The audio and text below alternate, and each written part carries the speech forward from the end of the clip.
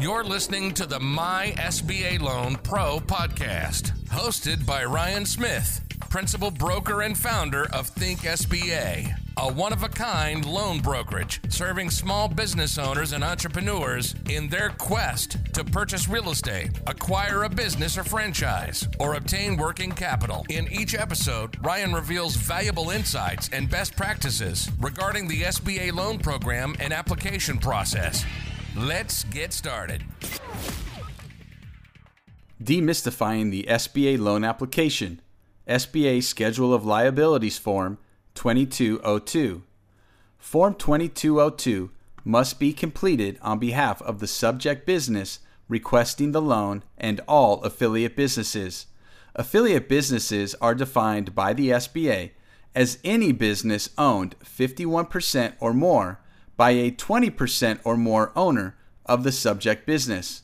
Form 2202 documents the subject business and affiliate businesses' monthly debt obligations, which is essential to determining the debt service coverage ratio, or DSCR for short, and debt to tangible net worth ratio, also known as leverage.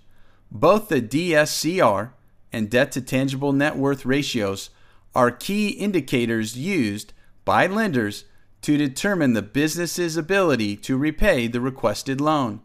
It's important to list all current and long-term liabilities visible on the balance sheet, whether secured or unsecured, including but not limited to credit cards, lines of credit, term loans, equipment loans, loans from shareholders, etc. Failing to do so will render the form incomplete, inaccurate, and cause delays. Also, failing to properly document all liabilities may cause the underwriter to lose confidence in the ownership's competence and knowledge of their true financial status.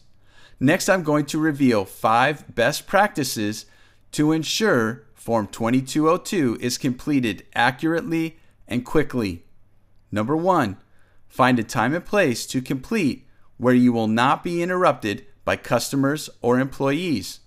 Number 2, review the form and then gather all required supporting documents prior to starting, including all promissory notes, business loan agreements, and current monthly loan statements. Number 3, instead of stopping when you are confused, create a list of questions and keep moving forward. Number 4, email your list of questions to your Think SBA loan specialist or discuss via phone. Number 5, be honest and accurate, as all information will be confirmed through the collection of supporting documents. Once you've completed the form, you are now required to sign, certifying the honesty and accuracy of the information you've provided to the federal government. Therefore, always, I stress always, be honest and accurate. Inaccurate or fraudulent information will be discovered. In conclusion, the Schedule of Liabilities is vitally important to successfully completing the SBA loan application. When you're stuck, don't stop, but keep moving forward, writing down your questions, and then contact your Think SBA loan specialist right away.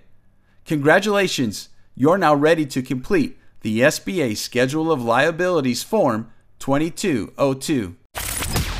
Thank you for listening to the My SBA Loan Pro podcast.